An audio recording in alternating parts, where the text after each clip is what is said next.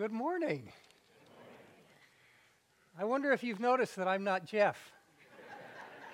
I'm John, but if perchance you're a little bit confused, I think there's a good reason why. You see, ever since Jeff changed his diet and lost all that weight, he's become so lean and mean and chiseled. Well, a lot of folks have just been mistaking us for identical twins. It's okay with me, though, because the longer I know Jeff, the more I come to love him. And, it'd be great to have him in the family. No doubt about it. Well, as you know, Jeff is on a sabbatical this week, and he's out somewhere on the Appalachian Trail hiking. And I understand that he's doing very well. I had a chance to talk with Denise briefly yesterday, and she gave a bit of an update. He's making good time. In fact, he's a little bit ahead of schedule, evidently, and he's enjoying himself. We were concerned, Paul and I were concerned about the possibility of these cold nights and how he was making out, but evidently it's no problem at all. He's having a time of his life and having a great experience. So I'm sure we're going to have a lot of wonderful stories when he returns. And it's going to be very, very helpful to all of us, as well as it is being helpful right now to Jeff. So we're grateful that he's having this good experience, because it's going to bless all of us in the long run, isn't it?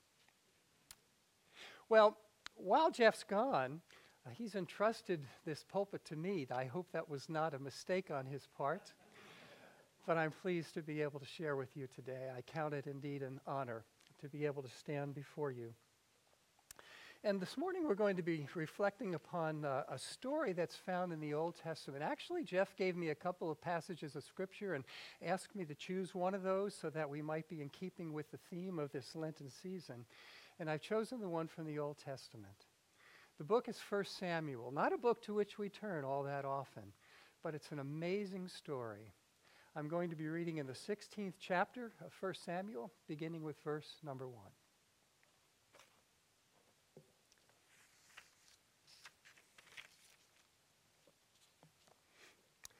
Now, the Lord said to Samuel, "You have mourned long enough for Saul. I've rejected him as the king of Israel. So fill your flask with olive oil and go to Bethlehem. Find a man named Jesse who lives there, for I have selected one of his sons to be the new king." But Samuel asked, "How can I do that? If Saul hears about it, he'll kill me." "Take a heifer with you," the Lord replied, "and say that you've come to make a sacrifice to the Lord. Invite Jesse to the sacrifice, and I'll show you which of his sons to anoint for me." So Samuel did as the Lord insisted. When he arrived at Bethlehem, the elders of the town came trembling to meet him. "What's wrong?" they asked. "Do you come in peace?" "Yes," Samuel replied. "I've come to sacrifice to the Lord." "Purify yourselves and come with me to the sacrifice."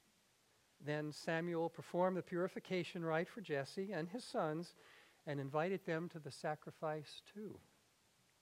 When they arrived, Samuel took one look at Eliab and thought, "Surely this is the Lord's anointed." But the Lord said to Samuel, "Don't judge by his appearance or height, for I've rejected him. The Lord doesn't see things the way you see them. People judge by outward appearances, but the Lord looks at the heart." In the same way, all 7 of Jesse's sons were presented to Samuel. But Samuel said to Jesse, "The Lord has not chosen any of these."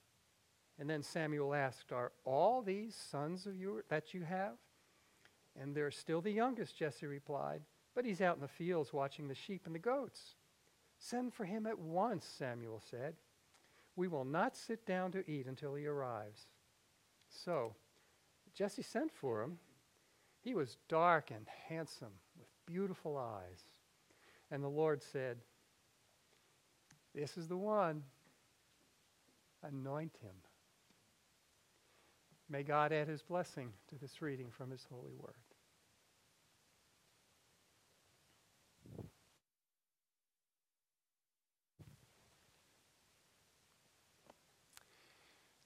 Well, this morning we're going to be focusing upon this wonderful theme found in 1 Samuel.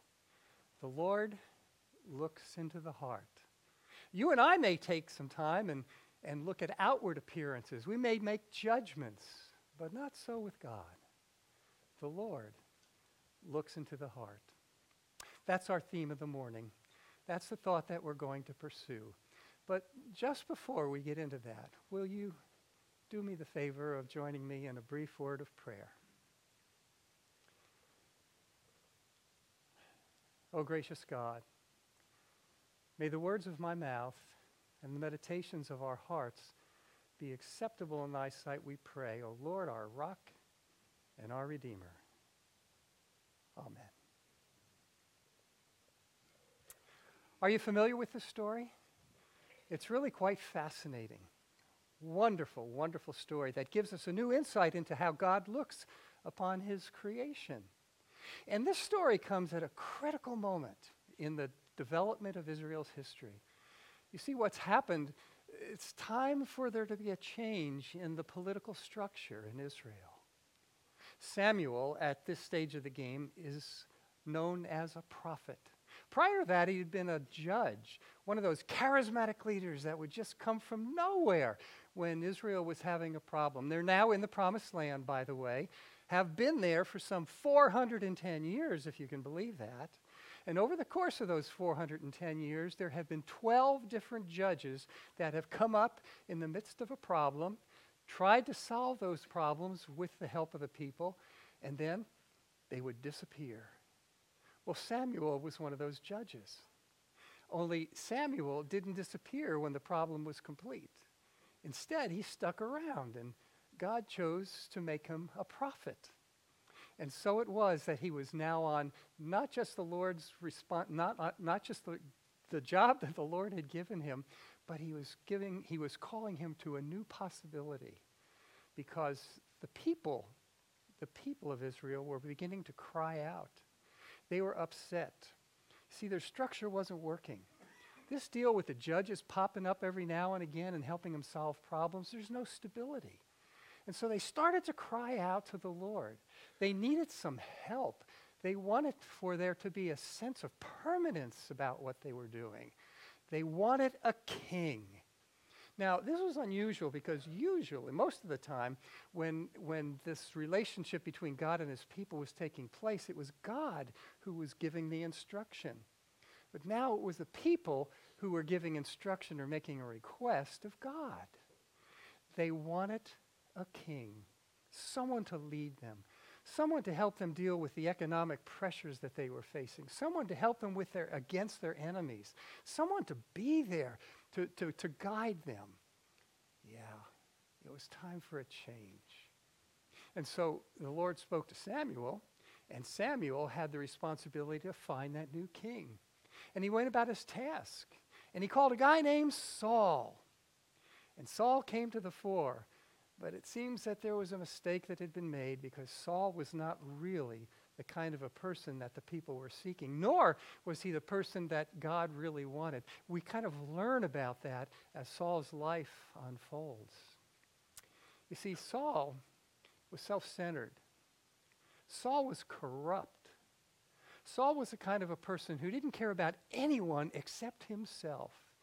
And so everything he did was built to try and help him gain power and influence, not only with his own people, but in the world all around. And the Lord spoke to Samuel and said, "This isn't right. Samuel, I've got news for you. You got to travel again. You got to go see this guy Saul. Let him know he's fired. Right now, stat, get it done." And so Samuel went to talk with Saul. Gave him the bad news. "Saul, you're done." But Saul didn't like what he heard. And hence we have an undercurrent that's beginning to take place. It seems that Saul didn't want to step down. Can you imagine?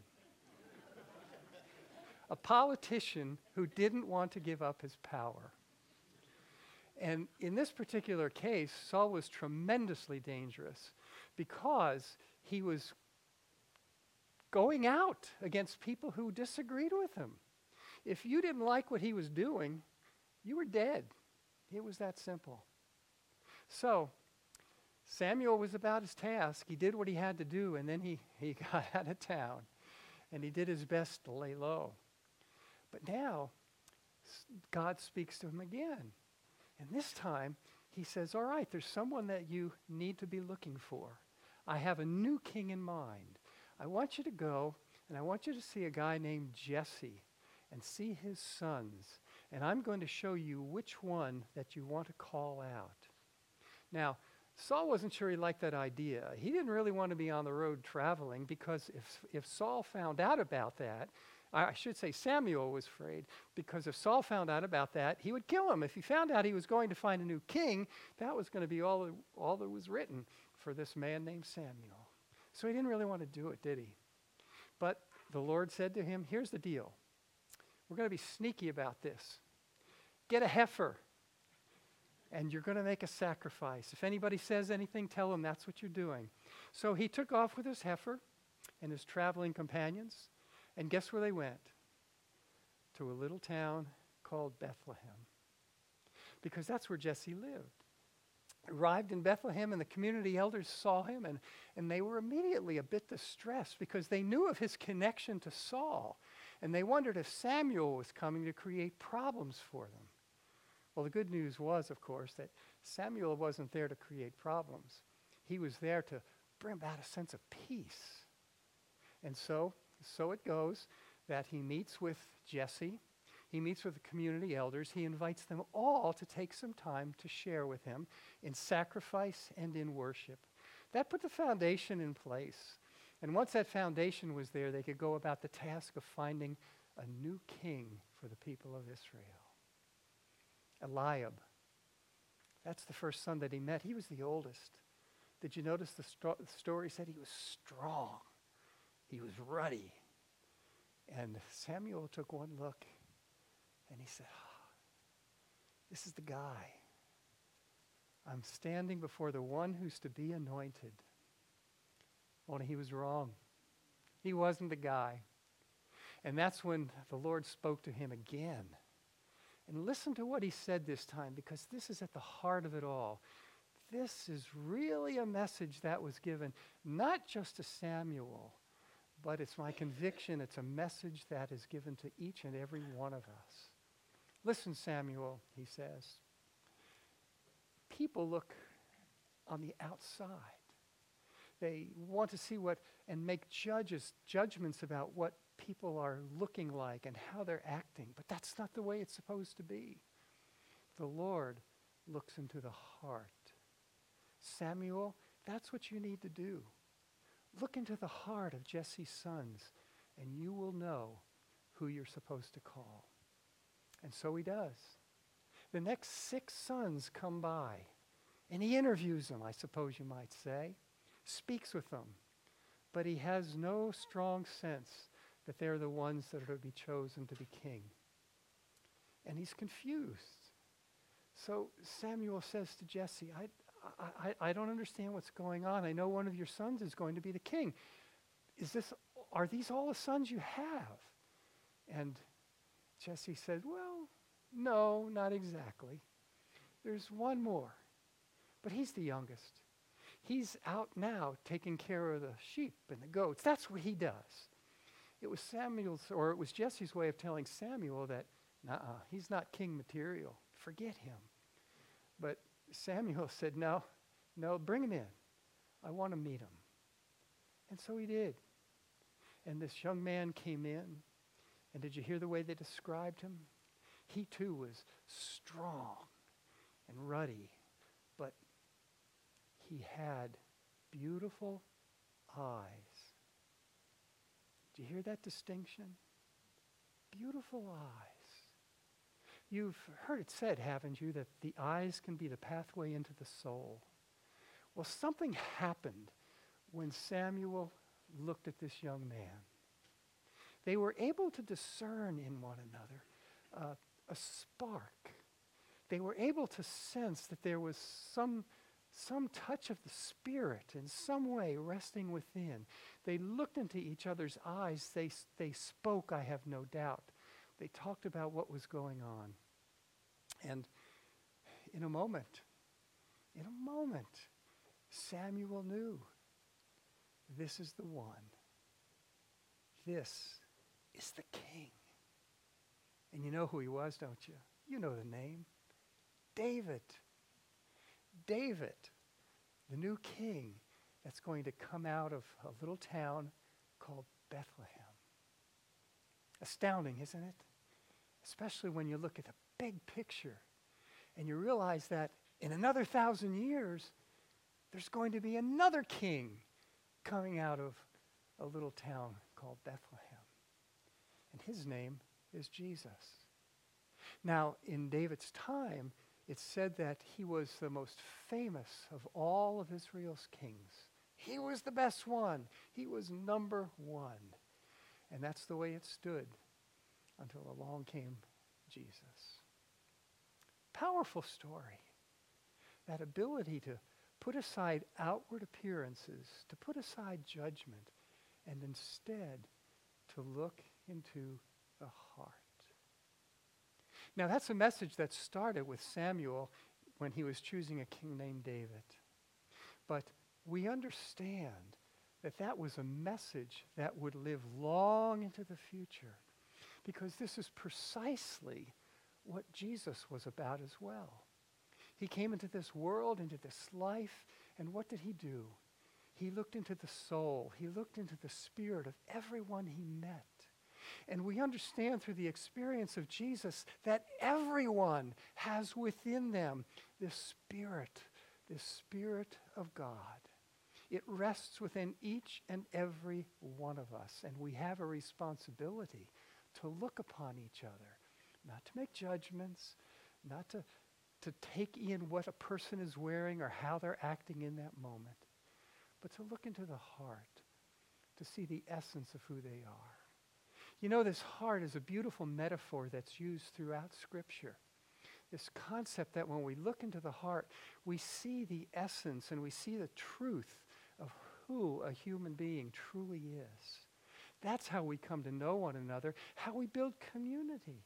When we understand a little bit about the reality that God is resting in another soul, we can immediately be drawn into a loving relationship.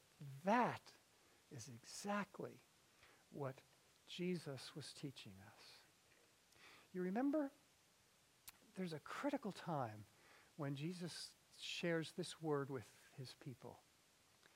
I am the way and the truth and the life. Remember those words? No one comes to the Father but by me. Do you recall where those words came from? It was the night when Jesus was betrayed. The very night we're going to be remembering in a couple of weeks. It's called Maundy Thursday. Taken from the Latin, mandatum. It's a corruption of the word in our English language, but it literally means mandate. There was a mandate given in the upper room, you see, when Jesus was with his disciples. You remember what it was? Love one another. That love stems from the heart and is shared in relationship with the people all around us. God has created us and stands at the center of his creation. Love one another. I love the way a guy named Frederick Buechner describes this particular passage. Listen to what he says. This is at the heart of what Jesus is trying to communicate. Jesus didn't say that any particular ethic, doctrine, or religion was the way, the truth, and the life. He said that he was. He didn't say that it was by believing or doing anything in particular that you could come to the Father. He said it was only by him, by living, participating in, being caught up, being caught up in the way of life that he embodied. That was his way. Richard Rohr creates a beautiful picture of what this way looks like. He writes, "The quest is a mapless journey. There is no single road. When you dare leave the map behind, Jesus emerges as the road itself and the light that guides." This, when you come right down to the heart of it, is the truth of the matter. What happens when Jesus says, I am the way, the truth, and the life, it means that we're to emulate the way that he lives. It means that we have to embrace his truth, the truth that his life represents, and we have to allow our lives to be an expression of that truth. And what is the truth? It's quite simple. God is love. It unfolds in a powerful way in John's first epistle. Listen to the way he describes that.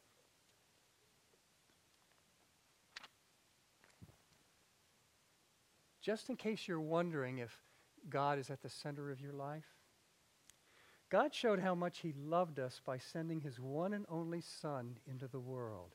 Dear friends, since God loved us that much, we surely ought to love one another. No one has ever seen God. But if we love each other, God lives in us, and his love is brought to full expression in us. God is in us. God is love, and all who live in love live in God, and God lives in them.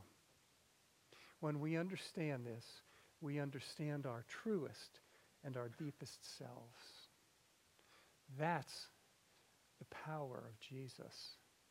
The ability to bring about transition in the way we understand ourselves, and the ability to be able to look at another human being and to see into their heart and understand that they too are called to be a loving person just as you are, just as we all are. There is that of God in every human being. And when we are in relationship with God, that love comes to light. I've said a lot, so I guess I better quit. But before I do, I want to share with you a story. It's a great story. It happened to me about 35 years ago, and I will never, ever forget that moment in time. It's about 2 weeks to Christmas when it happened, and I was in a car dealership. It was called Performance Honda, by the way, in Cincinnati, Ohio. Why do I remember that? I don't remember what I had for breakfast yesterday, but I remember Performance Honda in Cincinnati, Ohio. Well, I was sitting there in the waiting room, and my car was being worked on. There were a few other folks that were present as well. But there were two who were there who really grabbed my attention. I guess you might say they were somewhat countercultural. They looked very, very different than the rest of us who were in that room. And I couldn't help but wonder, what's the deal with these folks? Now, you're saying to yourself, what have you just been talking about? You were looking at those folks and you were making a judgment on the way that they looked. And you're right. That's exactly what I was doing. Not proud of it, but that's what was happening. But if I have any excuse at all, it rests in the fact that I wasn't the only one. Because you know what was starting to happen? Evidently, the word was getting around in that dealership that there were a couple different people sitting in the waiting room. Because one by one, different people who were working at the Performance Honda dealership would come by the door, stop, take a look in, search, and you could tell when they found what they were looking for. They were looking for those two young people. And the responses on their faces were amazing. Some were amused. Some just kind of shook their head with a kind of disgust. Some just kind of looked at him and walked away. And that's the way it was on that morning in Performance Honda. Well, I quickly learned that these two young people were students at the University of Cincinnati. And they were there waiting for their car to be fixed. And they brought along a little work. She was working on some math, I guess for a course that she was taking. And he had an assignment. He was taking a literature course. Now, as different looking as these two were, they were also behaving in a different way. They were loud. They were obnoxious. She complained a little bit about her math assignment, but she couldn't compare to this guy that was with her. His professor had assigned him to read, are you ready for this? The Gospel of John. And he wanted no part of it. He was thoroughly disgusted, and you could hear by his words and you could see by his actions that he didn't want to do anything of the sort. Who does he think he is? He's now proclaiming aloud. He's getting himself worked up. Who does he think he is? Forcing this crap down our throats. And he's going on, and he's talking about this story that he really doesn't understand. I'm sure he hadn't read it. But he was going on to say, I don't get Christians. They're fools. How can they believe in that garbage? And he used some other colorful language as well, as you might imagine. Well, I just sat there taking all of this in. I didn't say a word. I was just kind of watching him. And he was going on and getting louder and louder. But you know, I believe that every person has a right to make their own decision when it comes to faith. I don't believe we do have the right or the responsibility to force something down a person's throat. They have to come to their own sense of spirit. They have to grow to that point where they can take in for themselves in terms they understand what it means to be a child of faith. And obviously, this young man wasn't ready to make that happen. At least I didn't think so at the moment. So I just sat there and I let him go on for a while. And then he crossed the line. He opened up the Bible and he started to read aloud to his friend, but to all of us that were in there. He started to read aloud the beginning of the Gospel of John. You know how it is. In the beginning was the Word, and the Word was with God. Well, that's what he was reading, but he wasn't reading it quite that way. He was being very sarcastic. And he was like one of those TV evangelists. In the beginning was the Word, and the Word was with God. And the Word was God. Well, now he'd crossed the line. I put down the magazine that I'd been pretending to read. And I looked across the room at him. And I listened to him as he went on.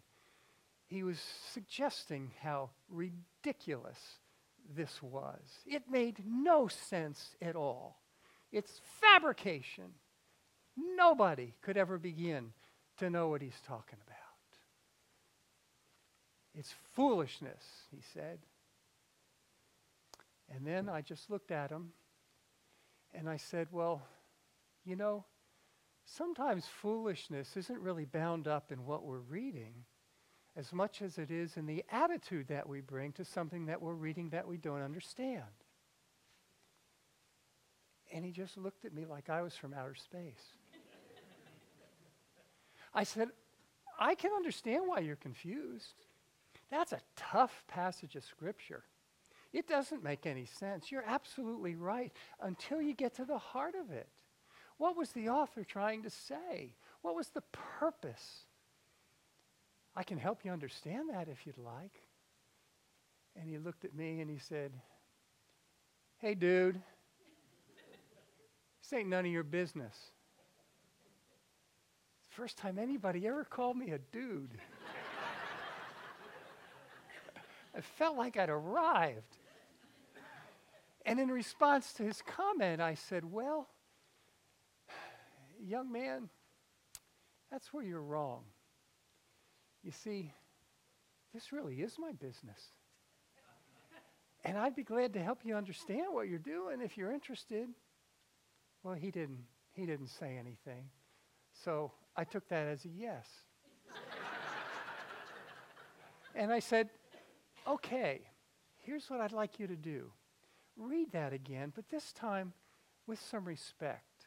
Read it like you like it.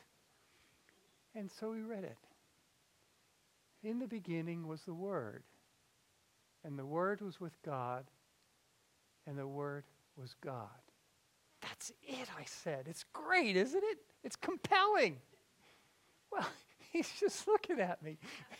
He doesn't know what to say. He doesn't know what to make out of it.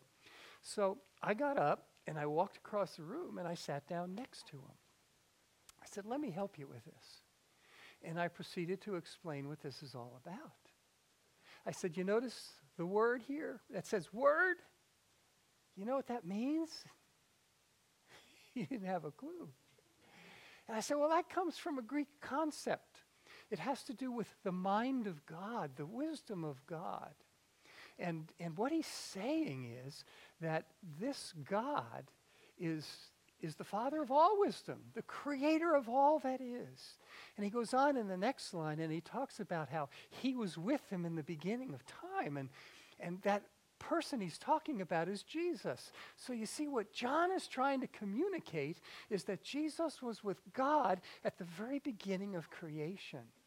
You see the way this started? What are those first three words? In the beginning, he said. I said, yeah, you know anywhere else where it says that? No. Well, let me show you. So we turned back to the beginning of Genesis, and I said, read that. What are the first three words? In the beginning. You see what's happening? This is great stuff. Jesus, he's saying, was with God at the very beginning of creation. Jesus and God are one and the same. And that's what John wants these people to understand. And he used this unusual language because he knew that the people who would be reading it, many of them were Greek, and they understood these concepts. And it would make all the sense in the world, and it would open the door for them to better understand who Jesus was. Well, he just kind of didn't say much, but I could tell I'd opened the door for him. I said, let's go on. And you know, for the next hour, we turned that waiting room into a Bible study. And I helped him understand what this was all about.